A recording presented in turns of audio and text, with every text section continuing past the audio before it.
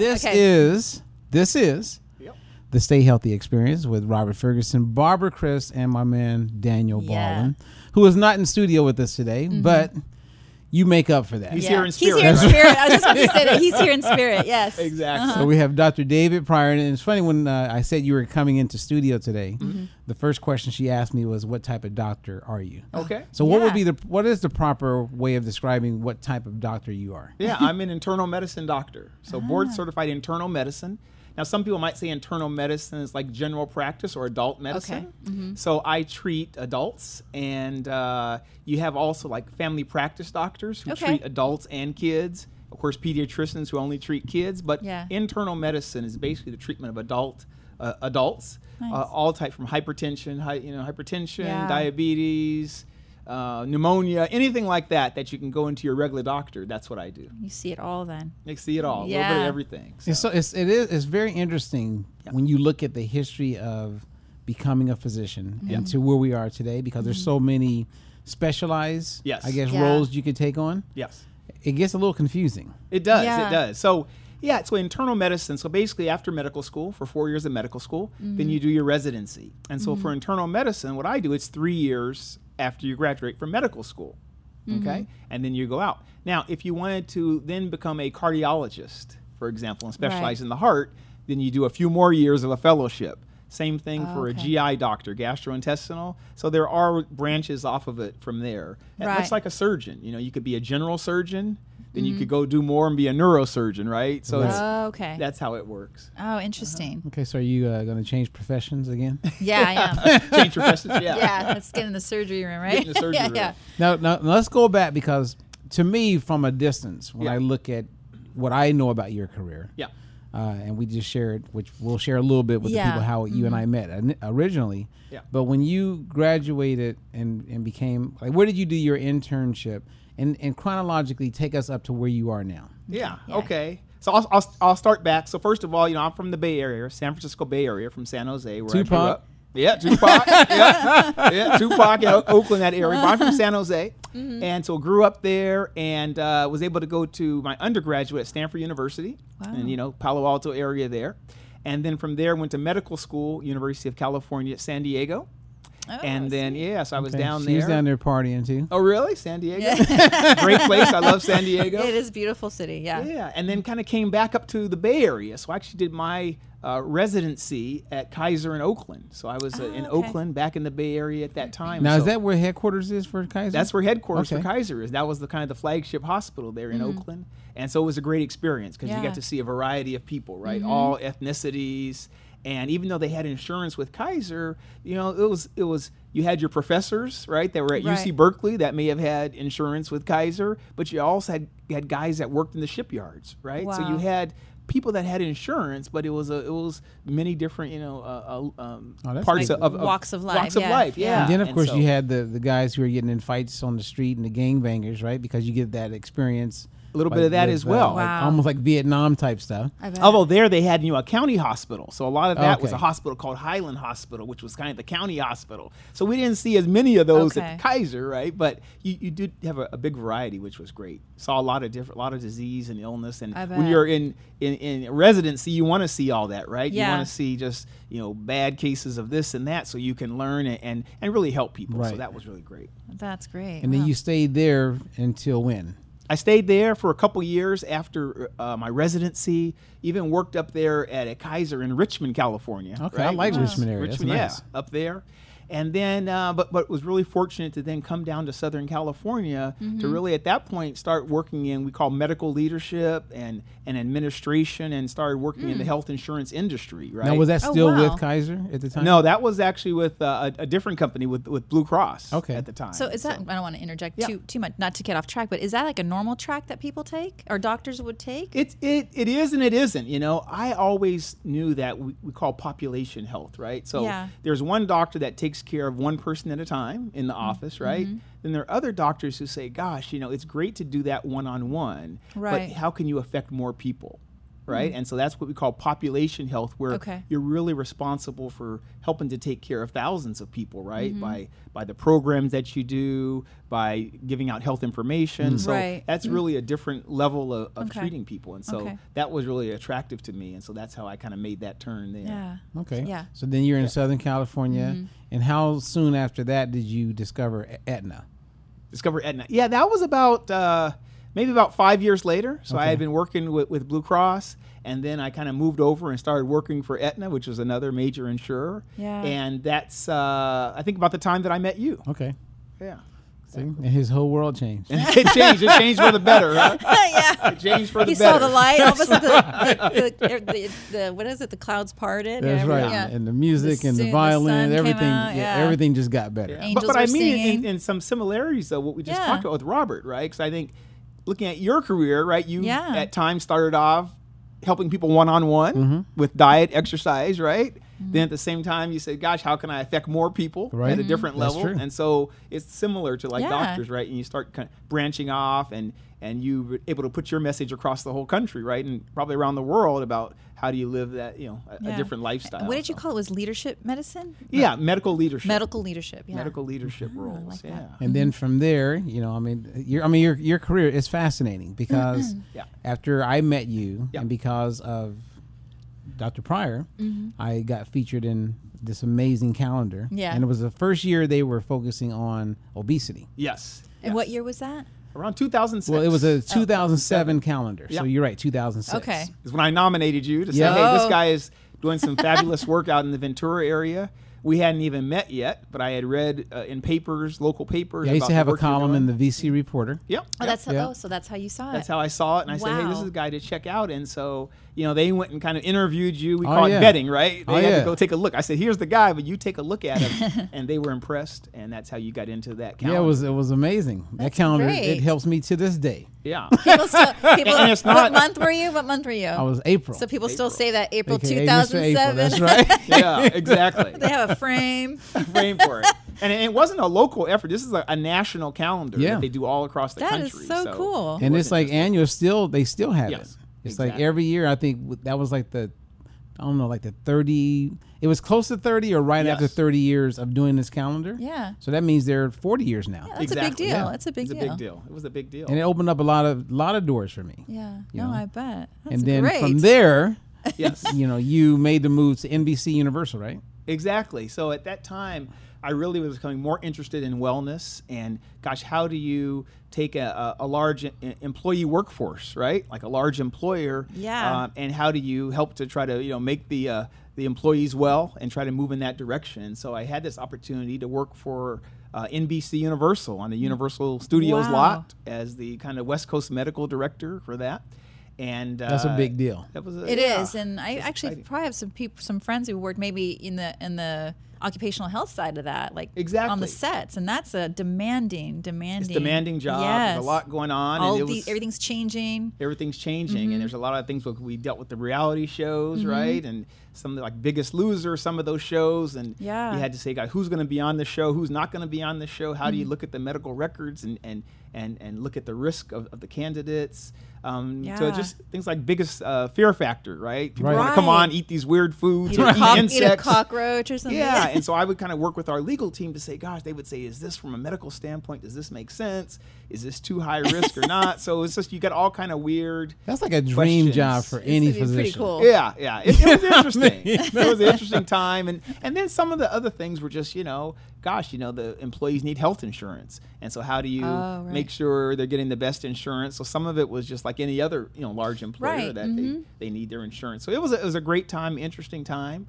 And I really enjoyed it. And And now you're currently working with Anthem. now I'm back. You're Yeah, back I'm back at on the Anthem. health insurance side. Okay. With Anthem Blue Cross here in California, and enjoying that. And we take care of millions of people all Wow. across the country. And so it's been a great ride.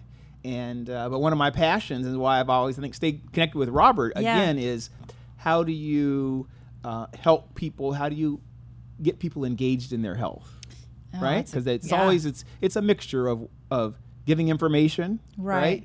But then with information, how do you also motivate people Right. to make changes in their health? And Yes. it's kind of an ongoing That's an ongoing battle. For battle. sure. And I know one that Robert's been involved with for years, and I know I appreciate some of your wisdom of kind of working with people from all walks of life, right? Yeah. And trying to help figure that out. How do you coach? How do you motivate? And how do you give them the information? And so that's real important. But it's like now that I work with Stay Healthy and being the health ambassador there, and David's had a chance to go down and meet the team and everyone, and everybody was, totally impressed with you. Yeah. But it's all about education is where we are there. Yes. And I remember when I was doing my first big project with Aetna in Missouri, we were talking about how to reverse childhood obesity. And my answer really was education. And I'll never forget the pushback I experienced because they said, Robert, it can't be that simple. Okay. It's not just about being educated. We need to bring food to the people. Like they're in food deserts. And that's where a lot of the focus was then. Yes. Well, then we went ahead and we did my pilot program, and the outcomes were amazing because it was about education. Yeah. But it was education in a way where it met people where they were. Exactly. Right. It's speaking, if they're going to eat top ramen, show them how to make the most of it. Because I was doing work with Medicaid population. I see. And so that was a challenge, and almost everyone from the top down felt that's not going to work. But, Brian, who was the CEO at the time, was really heavily pushing it. And we then got a lot of the employees on board. Then, the morale was up and people were talking about it. So we were able to kind of squeeze in there and do it. Yeah. And the outcome was great. And it proved that if you take the time and educate people, they will rise up to the occasion. For sure. Wow. Yeah. Instead of feeling like they're being judged. Yeah. I have a story I can share when I was, working in aerospace. So for example, we'd have employees that had been there for 20 plus years, 30 years. They were there at the start, and they did things maybe way back then a lot differently than they would do today. And we always found that the implementation, if we had to change something, so for example, we had to go into like a painting operation, right? And maybe before 25 years ago, they painted a certain way with certain paints that are, let's say, outlawed today, but that maybe worked better. When we went into a process to change and implement, these types of like new regulatory, changes, it was always a lot more effective if we went in from an educational standpoint and explaining why we were doing these things, why it was safer to use these types of paints, why it was necessary to use this kind of ventilation system, and why it was necessary to suit up with the respirator. If we took the time to educate them with stuff about that, they were a lot more open to because they realized like, oh, you're just trying to do something good for me. You're not just coming down like the police and just changing everything that worked good for me for 25 years. You know? Exactly. So we dealt with that too, and but sometimes with a small staff, it would be hard to like hit all these areas with that level of attention. I guess. Yeah. But that's I think the exciting thing though with technology.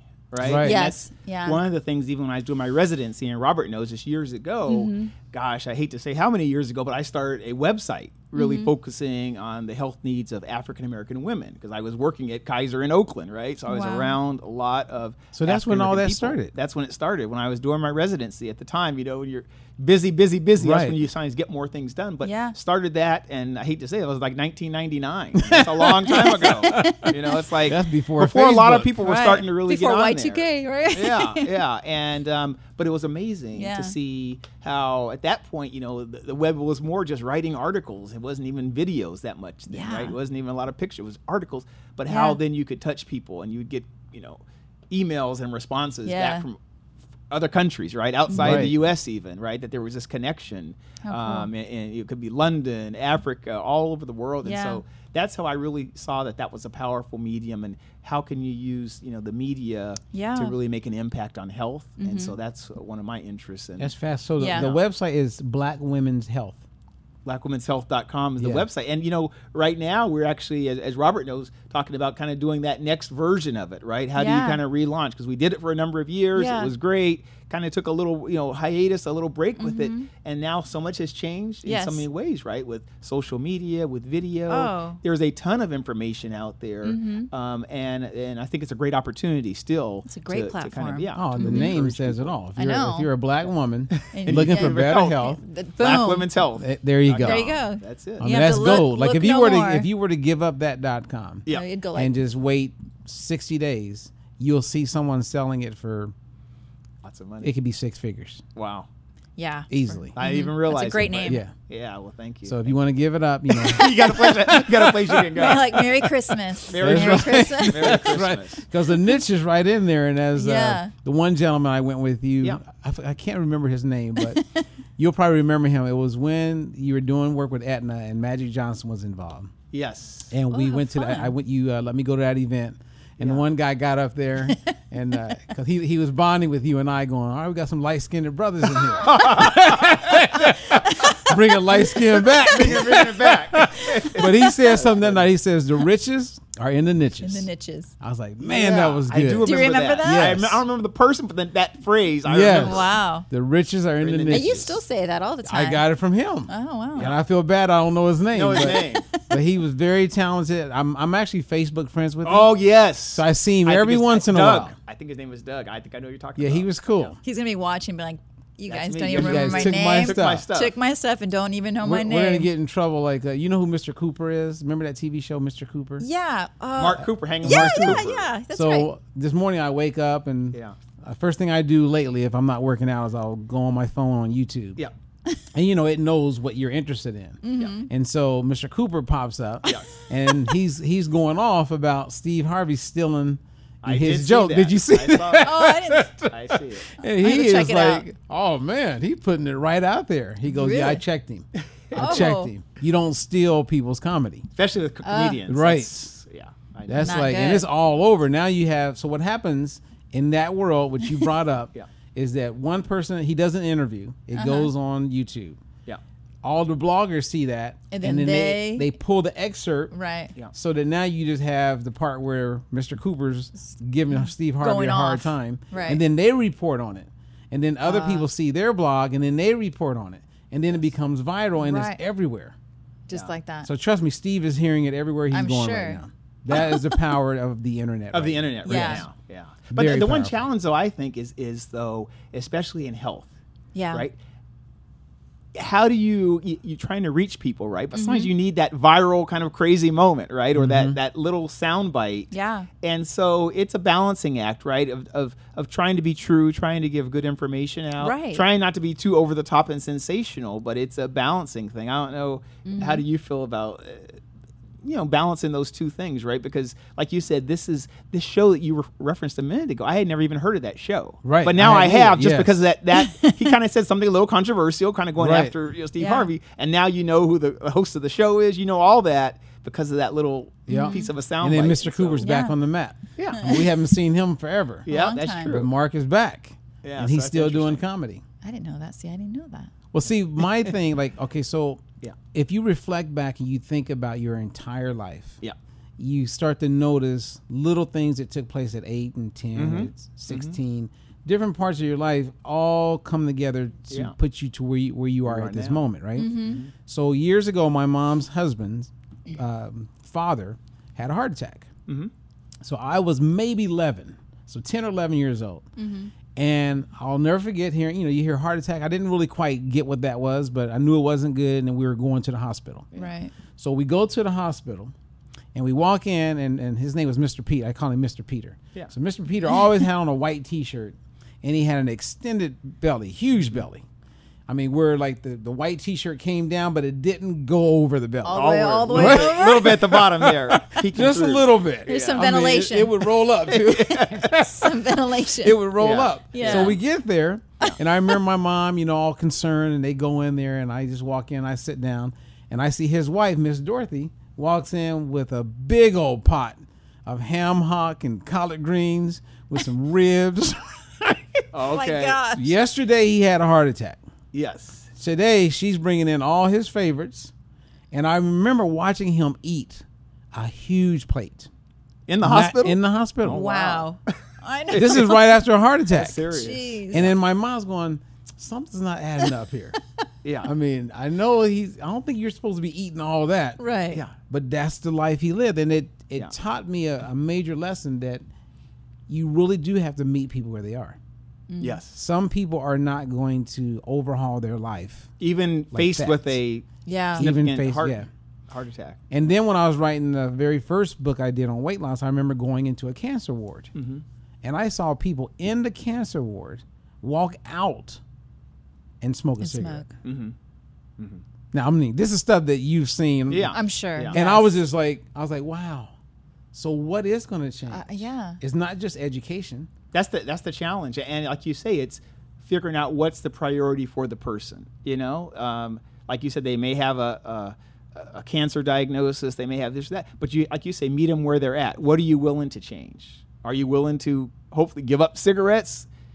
Maybe they are. Maybe they'll say, well, I'll cut back in half. Maybe you start there, right? The same thing with food. And as you know, I mean, food for many people, it can be the comforter. It can be an addiction, right? And so for some people, it's easy to push a plate away and go exercise. And for other people, it's just very foreign to them. Yeah, like some people feel like they're so far gone that it's not even, that there's nothing that they can do anyway. So I'm just going to keep doing what I'm doing, eating or smoking or whatever it may be.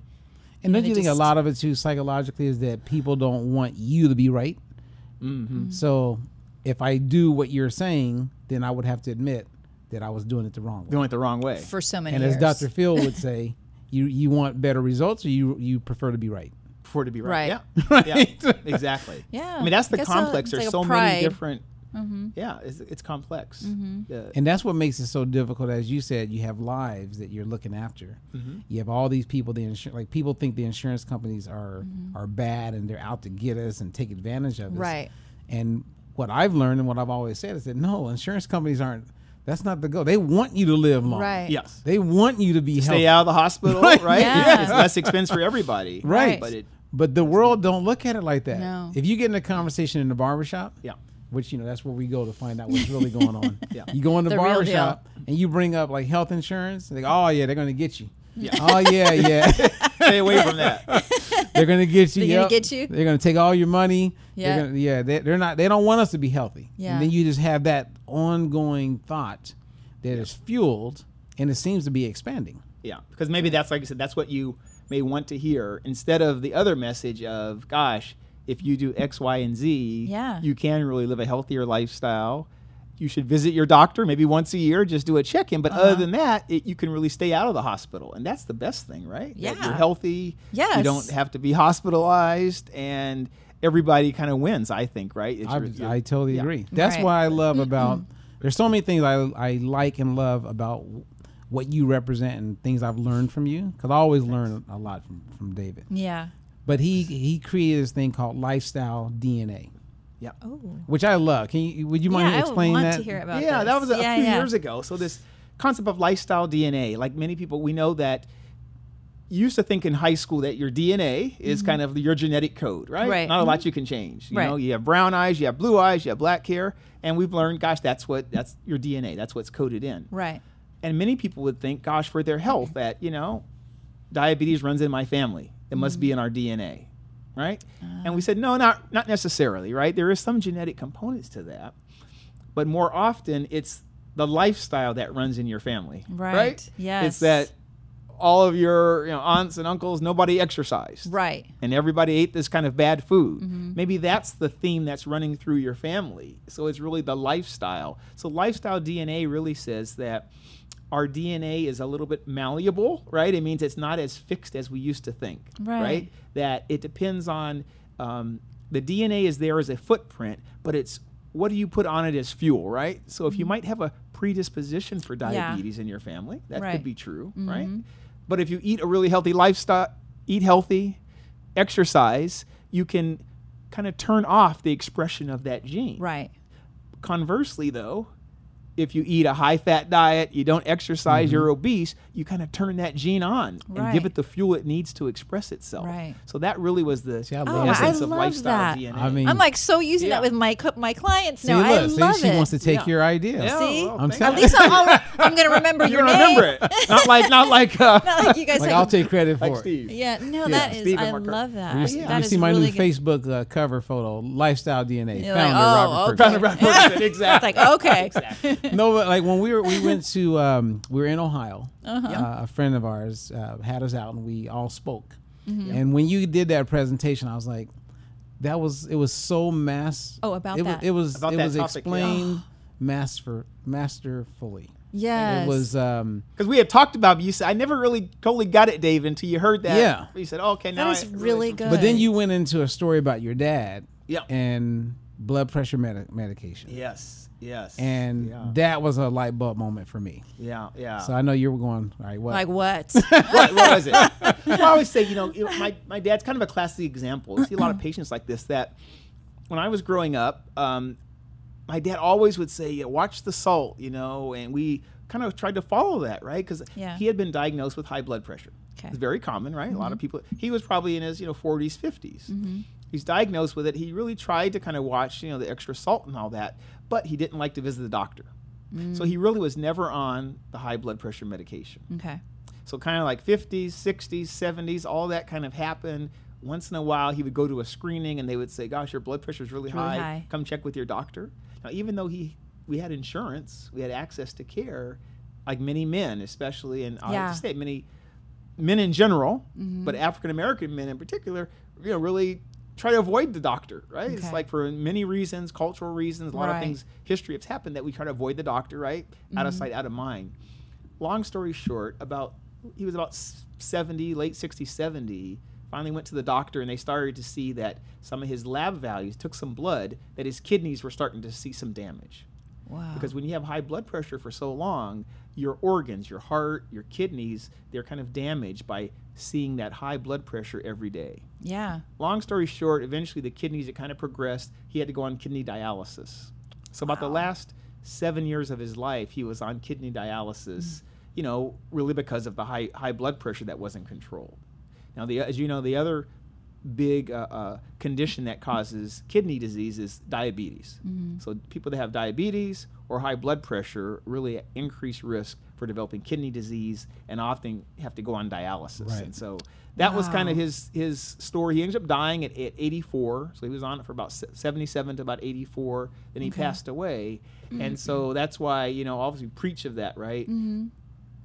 Go to the doctor, get your blood pressure checked. If you do need medication, get on the medication, but at the same time work on your lifestyle. Right. Because oftentimes, you can reverse and get off some of those medications. Oh, I love that. It's all about if you nurture it, and it's so difficult for so many people. And you're right. I was just back in Indiana, and I saw my mom's ex-husband, who we stayed in touch, and thanks to Facebook, and he really wanted to see me. Oh, good. And so he came by, and he's just been battling with a lot of medical challenges. Yeah. And so he does dialysis 3 days a week.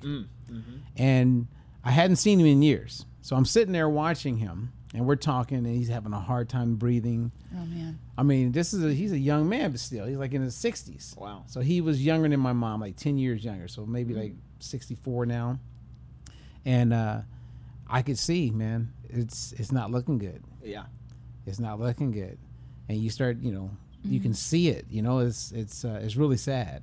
Wow. Because there's nothing you can do because he's done so much damage. You progress. The only thing you can try to maybe get a kidney transplant if you're eligible for that. He's that on the works out. list. He's on the list. And he's hopeful.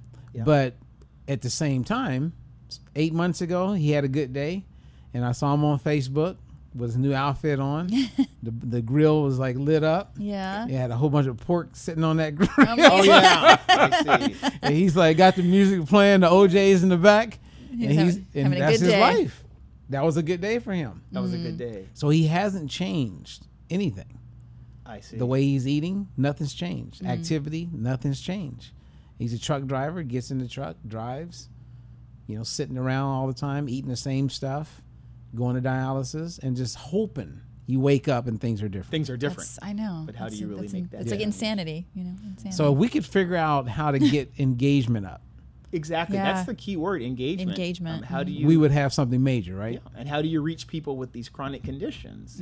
Because when you think about it, they have the chronic conditions. That indicates that they have a different type of lifestyle. Right. That they're not necessarily into the health and exercise. Right. And they get to this position, and then you come at them, kind of preaching to them to do better. So it's a hard audience because they've already kind of It is. made that choice that that part of their health isn't as important. And then how do you reach them at this point? And so it's challenging, Right. but that's I think one of the reasons why I love healthcare so much because you can still reach out, and every time you get a victory, even if it's one person at a time. You've helped one person. Right. That kind of spurs you on to do more. Or whoever's around them sees that Yeah. and impacts them too. Exactly. So that's, I think, one of the exciting parts of it.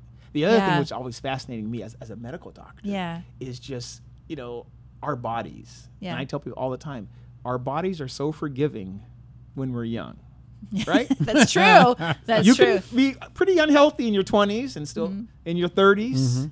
But over time, I tell people, my patients, you're doing that little damage. Every day. Damage. Then when you get to like 50, 60, their body kind of says, hey, I've covered you for so long, like, right? I'm tired. I'm tired. I tried to, be strong for you, but your body kind of gives out, and you see this. And I would tell people, you're 30 right now, you have high blood pressure, you feel great, you don't have any symptoms, but it's doing damage. But isn't it true that you run into, like, let's say we're having this conversation in the barbershop, right? Yeah. And we're all talking.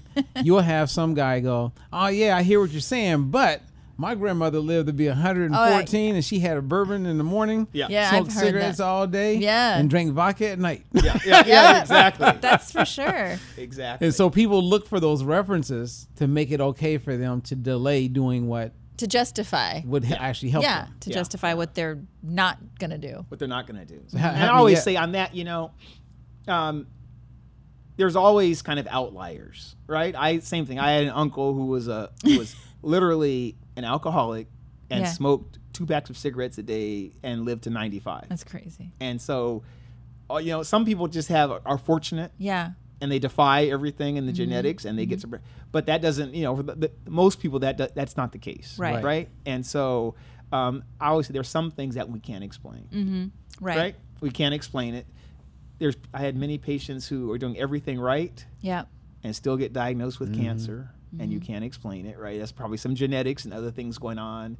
I've had executives who are, on a Saturday riding their bike, exercising, right? Life is great, and get hit by a car, motor vehicle accident changes their life, right? Traumatic brain injury. Wow. Yeah. And so what could you tell? I mean, they're doing everything, quote unquote, supposed right. to do, And so things happen that we can't explain, right? But I tell people it's just a matter of, there are certain things that we kind of know, if you are overweight, you're eating poorly, you don't exercise, for most people that's going to go down a bad path. Yeah. We do kind of, there's some bad things end that result. Yeah. And so to me, it's just, you got to balance it and try to do your best every day. But then there's some people in the middle where they kind of know that they need to clean their act up. Yeah. But they keep putting it off. Like, well, I know I need to do that, but I'll do this at 2020.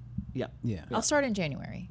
And full And then well in they're not going to February. start in January. I'll start before the summer, right before summer. Right, I'm because not- I got to go on that cruise. Get that I got to go on the bikini cruise. I want to go on down the slide. I got to be able, but you What do hear you that tell all the people? time. What's your message? I mean, honestly, I tell them the most powerful thing that they can do is just start building those little habits a little bit every day. Literally, so if it's just one simple thing that they can do, will help to empower them to take control back. So I feel like at that point, they're fearful. They're scared of whatever this unknown area is, and so they just almost feel like victims in this. And so until they can master even just little steps along the way, it might be, let's say if it has to do with activity or something, like it's not about, you don't have to go out right now and get a trainer and get ripped or whatever that is. Like literally, why don't you try just walking. Or maybe, taking the stairs instead of the elevator and just starting to feel confident in these little things, and then we can build on that. And then at the same time, there's the whole education behind it. But I really feel that ways that we can empower people so that they can feel like they're making that choice, that it's not being pushed on them. Yeah. Well, you have people who are coming to you for help. True. To be coached. Right. It's those people that you're wanting to reach that every time you look at them, they kind of look off. Just or like at expos, they go the widest, radius around you to avoid you, when you know full well those are the people you need to be talking to, but they're not ready. They're just not ready. They're scared. And then they're confused, right? So my mom, I'll never forget this, like it was yesterday. My mom had lost a lot of weight. She was eating extremely strict. She was on one of these, like, Overweight Anonymous at the time. So this is before she lost weight with Diet Free Life. With you, okay. And then she got cancer. Okay. She got breast cancer. And I remember her saying, why? I eat healthy. I exercise every day. why me? And then, she started almost looking at God going, what's up? I've been doing everything right. Now, my mom didn't look at what she did up to 2 years before that. Right. Yeah. And the years of yo-yo dieting and abuse with alcohol and all those things. Yep. She forgot all about that. She was like, right now, I've been doing everything right. For the last 2 years. And how is it that I get cancer? Yeah. That's horrible. And I remember she went into somewhat of a depression. Yes. And then moving forward, my mom, starts gaining some weight back after getting past that. Life goes by. She gets breast cancer the second time. Wow. So again, she conquers it. Then we get her to lose the weight. She's doing great. Then of course, in there's some yo-yoing. Yeah. And last week I went to the annual breast cancer symposium in San Antonio, Texas. So I get there, right? Because we're gonna launch OWL and kind of share with the world what we're doing. And my mom calls me. Wow. So a couple weeks ago. And I said, hey, what's going on? And she said, well, I got some not so good news. I go, what's that? She goes, I just got diagnosed with breast cancer the third time. Really Wow. That's crazy. So this just happened. I said, Mom, you know where I'm at right now? She goes, no. I'm traveling a lot. She goes, I'm in San Antonio. And I said, do you know why? She goes, I have no idea. I said, I'm going to a breast cancer symposium. And you just called me telling me that you have breast cancer for the third time. Wow. And so in my mind, and I believe she's going to do great. She's stage 0. Yep. So they caught it very early. She's one of those responsible people that goes to their appointments and Gets her mammograms. does her mammogram. She does all of that. Okay. Which I was sharing with Barbara earlier that I believe our parents' generation were better at that than we are. I think so too.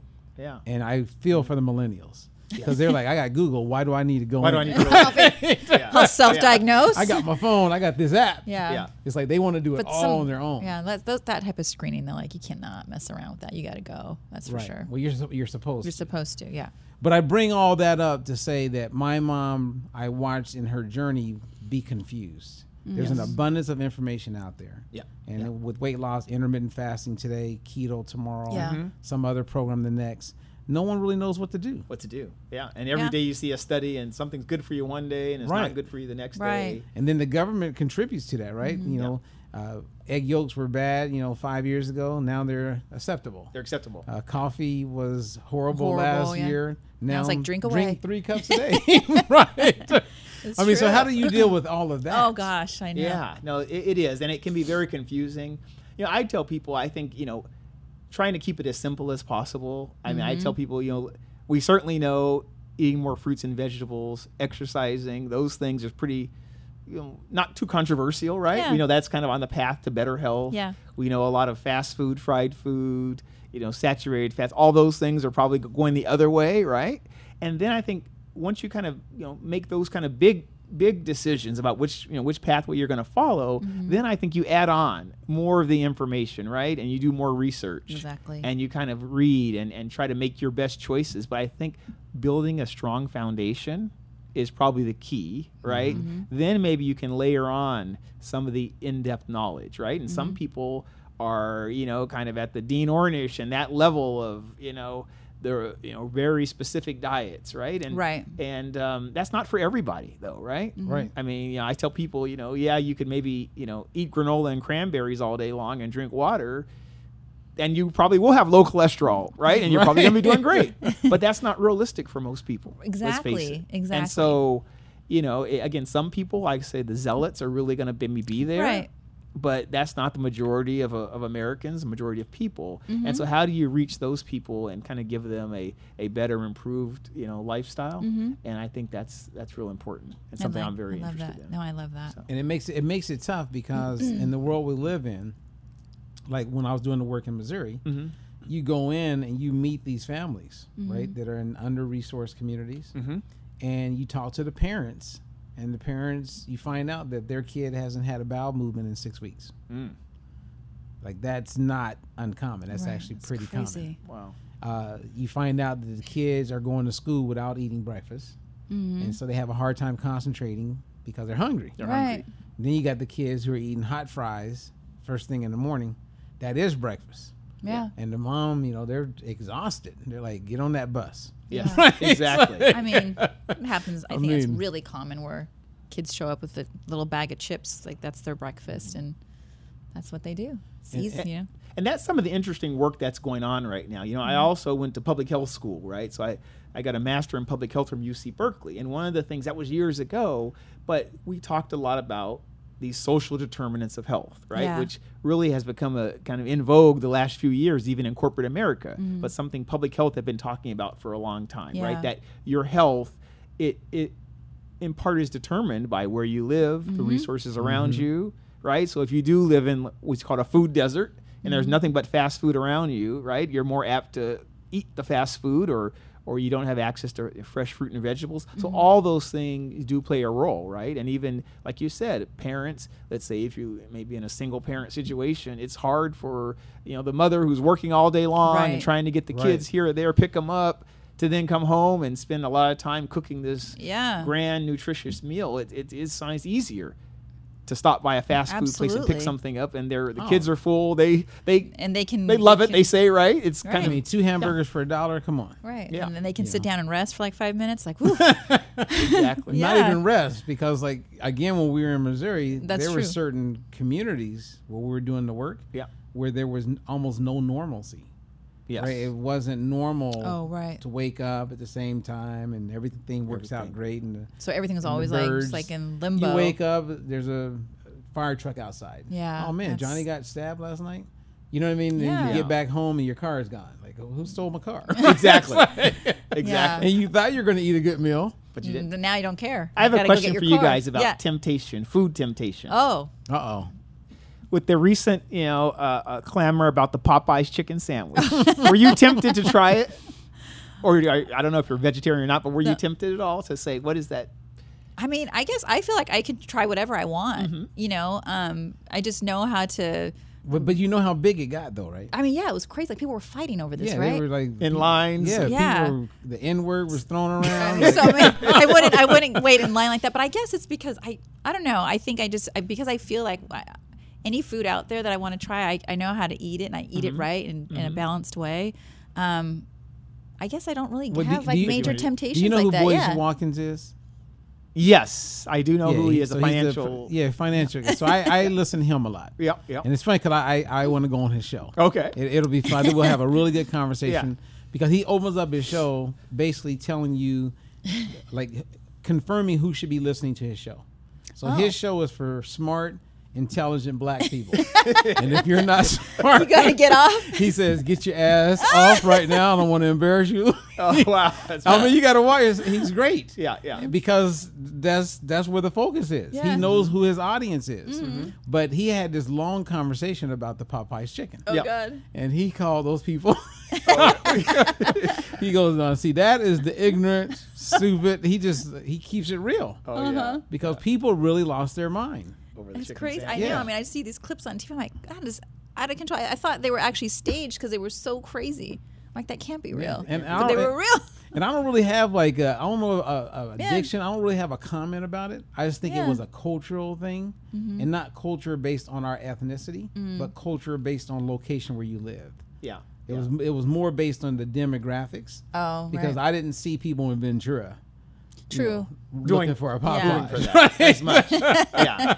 They were talking about it, but not doing it, I guess. Yeah. But when I went to the barbershop in Oxnard, there is a Popeyes right down the street. And the conversation, oh, dude, did you get one yet? No, I didn't get one. I'm going to get one now. Really? Oh, Johnny's over there now. You should tell him, get 2 or 3 and bring him over. Text him now, right? Yeah. So it was a big deal in that demographic. Yeah. Oh, interesting. Yeah. But I guess it's interesting just the power, though, of, again, social media and things going viral, and how can we flip that and do it something for it would really promote health, right? So I think that's a great opportunity. That would be great if we could figure that out. Yeah. Because I think also from a political standpoint, you run into a lot of problems, especially around getting people to lose weight or change their habits, is because if you really believe that being plant-based is the goal, then that's what you're really going to believe. Oh, right. So I come in and say, hey, we can meet people where they are. Let's show them how to eat that, chicken sandwich at Popeyes. and in a healthier way. Exactly. But because you're plant-based, nope, can't get behind that. Right. So we already have divide coming out the gate. Exactly. And so, like, when my mom would go to, like, one registered dietitian when she got breast cancer the first time, they said, nope, no more soy. But then when she had her second appointment with a different one, oh, no, I eat soy all the time. It's great. Okay. So what's right? What do I believe? Everyone, you get Right. confused. Like, where do you go, and then what's going to be okay from a political standpoint? Yeah. Because everybody has their own bias. Yeah. Right. And so I'm always sharing with our coaches, you know, a couple of terms. You have confirmation bias, which is when a person comes into a situation with their own predetermined truth. Okay. And they're not really open to anything different. It's kind of like if I said, hey, Donald Trump did a good thing and got, you know. They're going to say, no, he couldn't have done a good thing ever. No, he Yeah. can't. He Like can't do a good my thing. one buddy, Cal Fry, go, that's stupid. Yeah. He'd be like, I go, hey, stop. but he did do a good thing. Nah, man, he can't do anything. Just- They're not even going, you can't even, they're not going to hear anything. Anything. And I see the same thing around nutrition. People people have, just and made their that's mind. why it's so powerful in meeting people where they are. Yes. And as even the work I do with a lot of my colleagues, when I explain to them that there is a step-by-step process to meeting someone where they are. And it's not just what to eat, and it's not just how to move. There's a lot of psychology to it. Yes. Yes. And it goes back to what both of you said, is that let's make it baby steps, as you were saying, a little slow, baby steps. And so our process is that. But if you have a bias that everyone should be eating broccoli and wild salmon, you're not going to hear me, because you can't put yourself in a situation where you can meet that person where they are. Yeah, to think that they Yeah. can never eat anything differently Yeah. than they're Right. off. Yeah. Off And track. a lot of times when you have like colleagues of mine, nutritionists, dietitians, etc., when I'm in the room with them and explaining how we're going to roll like the program out to certain communities, they're looking at me like, dude, this Crazy. is not going to work. And I'm like, no, it is going to work. But then they don't understand how it could work because they're not even familiar with hot fries. I see. They don't know about certain cultural Right. dishes. What it's like to actually live there. Right. They don't Yeah. know that people are going to eat chitlins and hog mugs. Yeah. Right. Yeah. Right. They're looking at you. So what is that again? Right. And you went to school for 6 years? Yeah. Exactly. And okay. And then they're going to look down on the person who does eat it.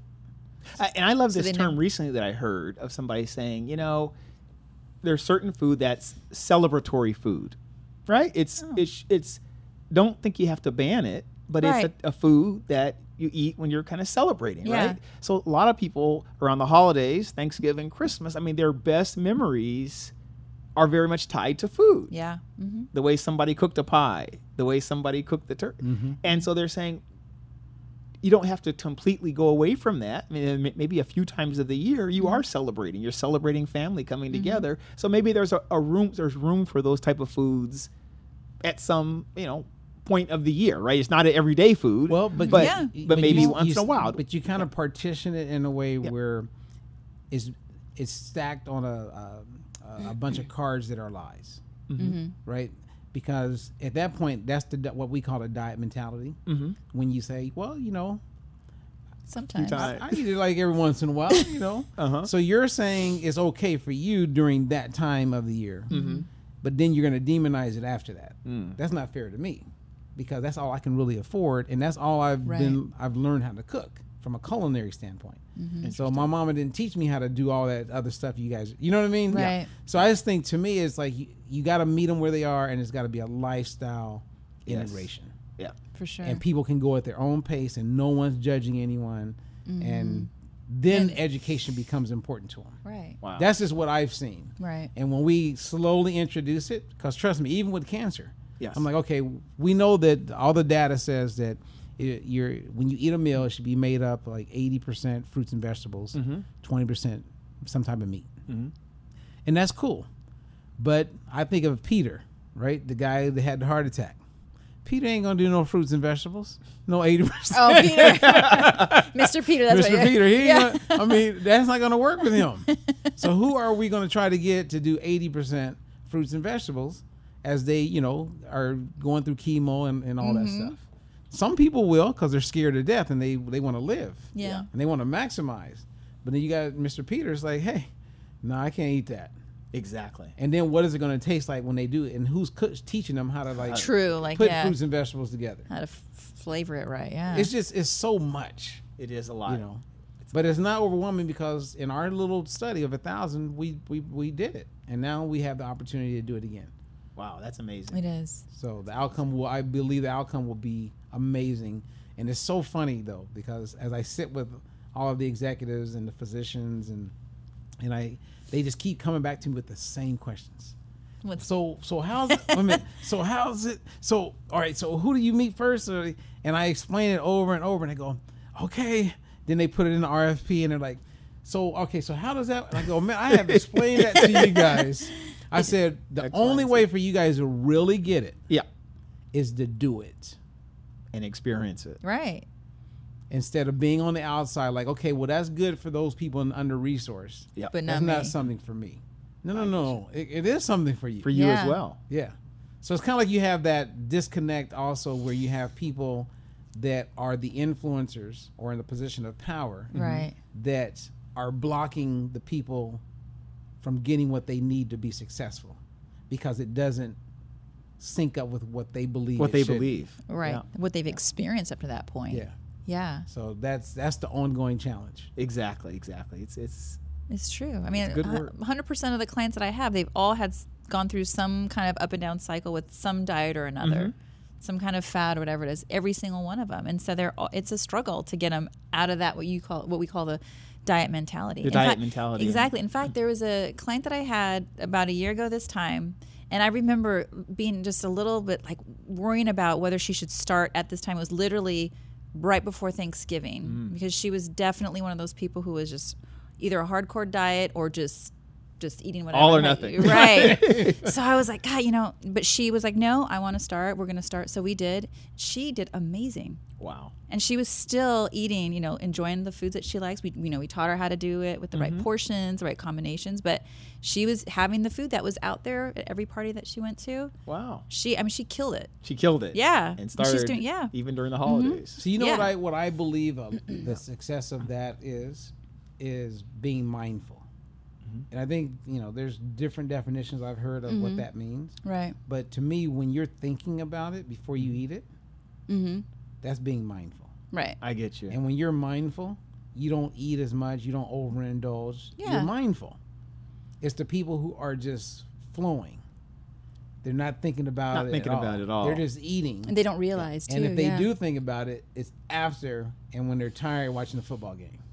And then they're usually punting or they're punishing themselves too. So it's like, it's like an ongoing battle with food. Like really it's like an internal battle with food. It's like you and peanut butter. Okay, yeah. I have an issue with peanut butter. It's got to be crunchy though. Oh, you like the crunchy? I mean, I like just it smooth. Crunchy. And I'm just like, man, I'm happy with that and a cup of coffee. Actually, that'd be a good conversation. To about have peanut butter? Like when we do a show about people being single or people looking for relationships, like when you first meet a person, ask them, "Do you like it crunchy or smooth?" Right. But even that, and even like my wife is like everything. Like if it's a dessert or something like that, she always likes little nuts. Little nuts sprinkled in with it, or it's a cinnamon roll with nuts.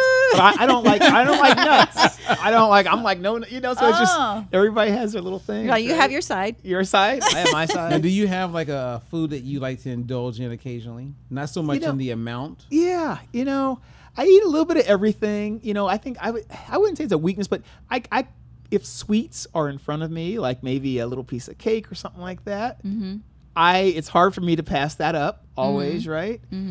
But it's like many people. So if things are right in front of you, that's that temptation, right? I even struggle with that myself sometimes, right? I wouldn't necessarily go out and buy it, but if it's there, like, it comes into the house, or there's a donut or something, I wouldn't go out to buy it. But if it's right there, let me try that. Like so give me it. Give me, you try it. So little things like that, it's a work in progress for all of us, right? Oh, yes. We know there's I think you may have saw a photo of me with this guy named Bernardo DePaulo. So Bernardo I met in Arizona. Okay. And when I met him, he was 111 years old. Wow. And he was being honored as the Centenarian of the Year. Yep. And so I meet DePaulo, and we're at this club the night before the big gathering. And I have some really cool footage of him. Okay. Because I went back and saw him when he was 113. Yeah. And I was like, you know what? I should document this. So I stayed with him from morning until the evening. Yeah. Did every meal with him. He cooked all the food himself. I watched him do his workout. I saw his daily regimen, right? Yeah. So he's born 1901. Wow. So, but when I first met him at 111, we're standing and we're talking, and my feet are starting to bother me. Okay. So about 45 minutes, I'm still talking to him. And he took a glass of water and he held it like this. And I looked, and he was demonstrating how it doesn't shake. Wow. Because he was so solid. And I was like that. yeah. I got to sit down. But then the next year I saw him again. Then the next year I saw him. Yeah. So I saw him up until 114. Yeah. And when he was 113, I was with him and Dick Gregory. Okay. And that's when Dick Gregory got honored, and I got to be a part of that. Wow. So I bring that up because I asked him many questions over the time I knew him, because he passed right before he turned 115. Wow. And he got a cough, closed his eyes, and died. Wow. Like, it wasn't anything long, drawn out. Very peaceful. Started coughing in the morning. He died. He closed his eyes, died. Wow. Very peaceful.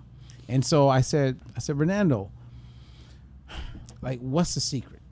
And he shared 3 things that I'll never forget. He says, stay hydrated. Drink a lot of water. You know, it could be in the form of hot tea, you know, unsweetened iced tea, but, you know, Drink. colon and you know, health on the inside. Yep. He also rubbed olive oil all over his body, Okay. because when you look at the photos of him, Right. He has some he soft looked skin. Some amazing. skin, right? Hey, this guy looked amazing. I was thinking the same thing. Yeah, he looked amazing. You want to reach out and be like, whoa. Yeah, he was like, and he was cool too. Yeah. And then he said every night before he goes to bed, he cleans the bottom of his feet. Okay. So he literally would like clean his feet. He had a little thing, he put them in, rinse them off, scrub the bottom of the feet. Wow. And he had a whole theory on that. Yeah. And then he was really clear. He says, Robert, I eat whatever I want. He was primarily vegetarian Yeah. when he was cooking at home, kind of what you said. But if he goes to someone's house and they serve steak, I'll eat the steak. A little bit. I get Okay. That wasn't his staple. Right. So he would use the word moderation, just the same way you did. you. Yeah. And that's how he lived his life. Exactly. You know, and lived in New York for 90 years and then moved to Mesa, Arizona for the remainder of his life. So That at nice 91 Yeah. or 90, he had moved to Arizona. Yeah. Wow. I mean, I learned a lot from this guy. Oh, for sure. But even Yeah. his mindset, when you said that, I just eat whatever I want. His mindset. So his was like- mindset is, just amazing. he was already. right there. He just, you know, and he had that old Napoleon Hill type of like, So. yeah, it was Right. like when he spoke, it was, you listened. It was that, Yeah. it was How a different cool. Got voice kind of back in the day. Kind of like authority. Yeah. Yeah, and it was awesome. But I'll end on this note as far as with DePaulo. I'm sitting with him and Dick Gregory. Dick Gregory's a legend, right? Who's all about health. And so I'm sitting here, Dick Gregory's next to me, and DePaulo Bernardo's next to him. And now Dick Gregory has on this wrinkled brown suit. Like it's like he never used an iron ever. He just threw it on. And, Beard all scruffy. Yeah, beard all scruffy That's and it. all gray and hair here. all Yeah. kind of nappy. Yeah. But that was Dick That was Gregory. him. Yeah. And so then next to him you have Bernardo. He's got Stacey Adams on. Look suave. Wow. Nice. And he's sitting back like this. And Dick Gregory's sitting back, and I'm sitting there, and this Caucasian woman walks over to us. And she looks at Dick Gregory, and she goes, "Sir, 113?" and Dick Gregory was like this. He goes, "I think you're talking about this nigga right here." Oh, really? Jeez. Bleep, bleep. Oh, man. Oh, and I couldn't, I didn't know what to do. God. I was like, and she funny. didn't know what to do. Right. Yeah. And Bernardo was just sitting there smiling, and he didn't say anything, and Dick wasn't smiling. He was just looking straight forward. So should you just leave? And she goes, Yeah. and she just kind of backed up. Back out of that. Yeah. And I was like, I don't even know what to say. I know. I That's bet. right. Dick Gray, he looked 113. He looked 113. Yeah, but that was Dick, man. He was, That's funny. what an honor that was for me to spend time with him. Yeah. Wow. Yeah, he was amazing. True pioneer in a lot of Oh, ways. in so many From ways. the- I mean, health. activist, and he's a comedian. Yep. Watching his work live, how the punchline. Oh man. Then he pivoted to health later on, and Oh. the Bohemian diet and Yeah. all those things he did. Well, you know, he got into health when he started doing political fasting, Okay.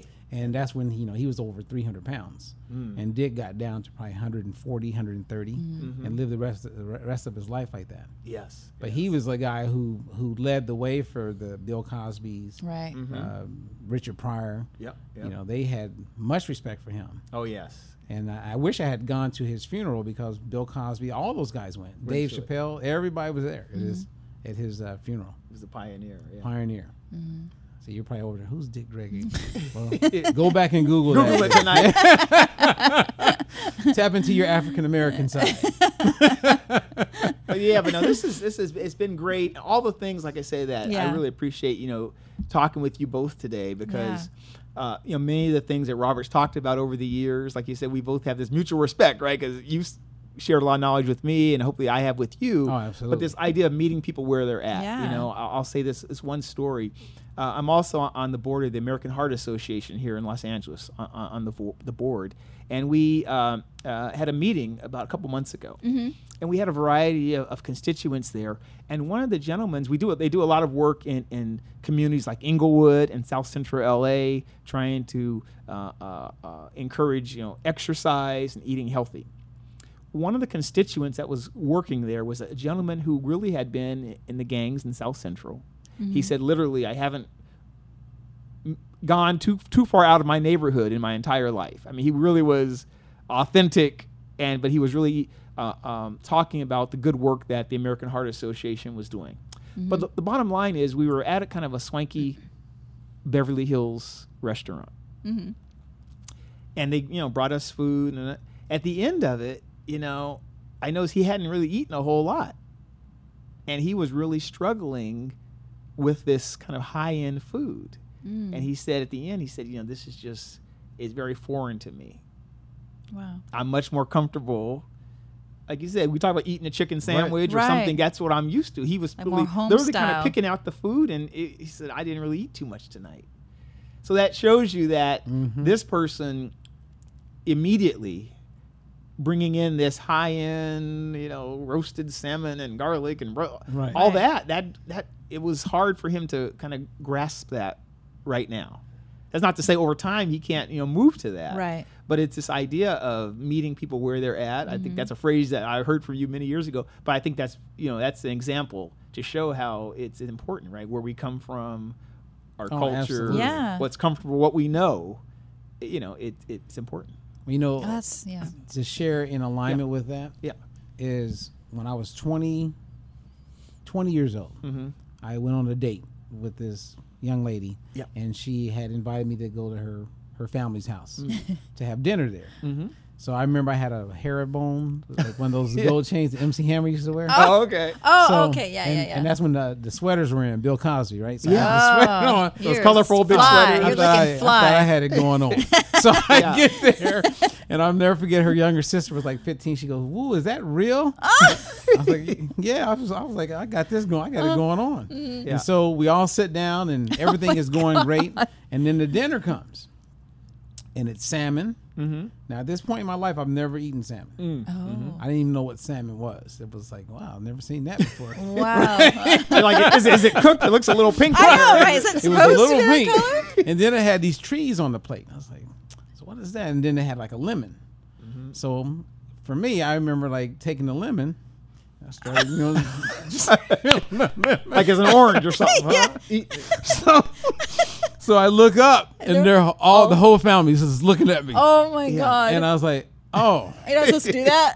And so then I see them squeeze a lemon on their salmon. Right. So I'm like, okay, I get it now.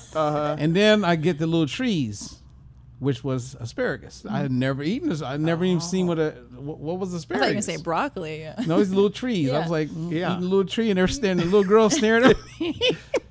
Wow. And when the meal was over, because I didn't finish the salmon, just like the guy you met. Yeah. I remember going straight to Burger King, man, got a Whopper. Because you're still hungry. I don't want to be wealthy. I don't need that life. That's funny. I'm not that weird fish. I remember calling my mom. Mom, they had some weird fish. She goes, what was it? I go, salmon or something. Salmon, something like that. Salmon. But to this day, I'm telling you, when I do work in certain communities all over the U.S., I totally relate. I get it. Yeah. Because I never forgot.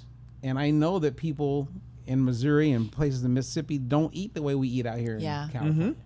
It's just totally different. I mean, you can completely alienate someone just by a plate of food. Oh, totally. And then they're like, oh, I don't want to have anything to do with you. Like, well, you know, along the road, you learn, because I remember I was in Mississippi. We're doing this tour about obesity. Yeah. And I was like feeling good. Yep. And I was like going into like different foods, and I was talking about, I remember mentioning the word tofu. Okay. And the whole audience is staring at me like what? Glazed over. Like, what the hell is he talking about? Yeah. And in the midst of that, I realized I wasn't speaking to them. Right. I get you. I had gotten off the plane. I'm thinking North Ranch Country Club. Yes. It's a different audience. So you can totally read the audience. They just but I was going. out. I was feeling it. I was talking oatmeal, and they weren't really feeling that either. And I went back. Hey, grits. Yep. Oh, okay. Yeah. Now we talking some gumbo. Oh yeah. I saw everybody started moving. Right. Yeah. So I mean, it's something to say about meeting people where they are. Yeah. And that's why I always say it sounds cool, but it's not always easy. It's not always easy. And that's why you have to train the trainer. You have to get these nurses. We got to get the physicians. We got to get people on board with this philosophy. Right. And I think that will put them in a position where they'll have more empathy and compassion. Yeah. And they'll reach the people more effectively. Yeah. I think it totally ties in also with was it the lifestyle DNA? Yes. I'm telling you, lifestyle DNA. That that's is the bomb, amazing. Yeah. I mean, 'cause Still I got wonder, the .com, right? I still have it. like, I still have it.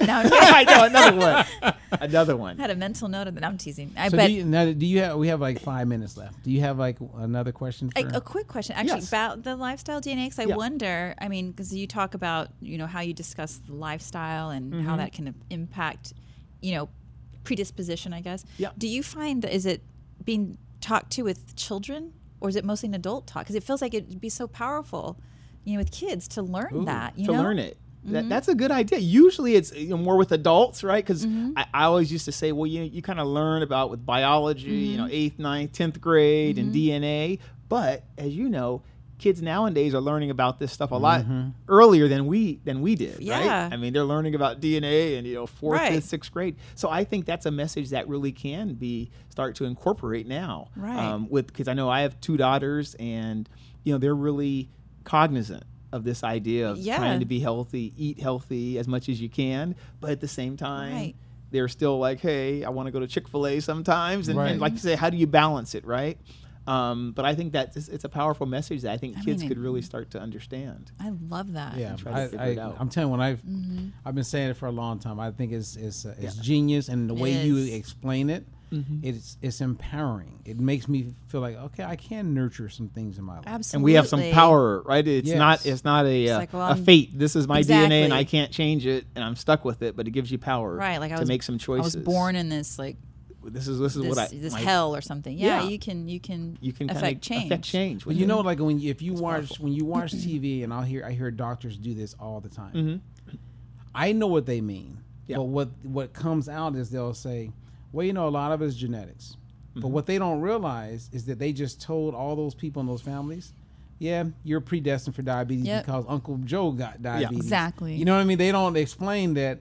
Well, what we're really talking about is, am I going to still eat the fried chicken the same frequency that you guys ate it? Yes. And eat all the other stuff and not exercise. So if I do everything that you guys did in your lifestyle, I'm going to get it. Yeah, because it's been proven that. I mean, the genetic component is, it's the smaller component of our health, right? Probably 10%, right?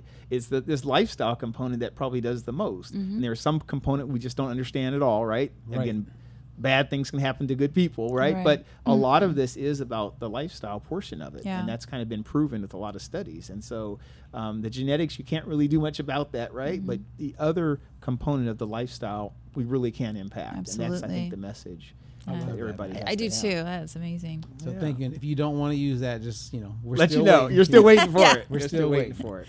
No, I'm excited, though. Excited about what you all are doing. Excited about this podcast and show. Again, you're really touching a lot of people. So it was. Congratulations to you guys. Thank you, Great job. Well, thank you. I'm glad Daniel wasn't here today. He would have messed it all up. Now I look forward to him meeting you because he'll love it. Yeah. So thanks again. Yes, thank you so much. It's great. Thanks. And as we always say, to the rest of the world, stay healthy. whoop.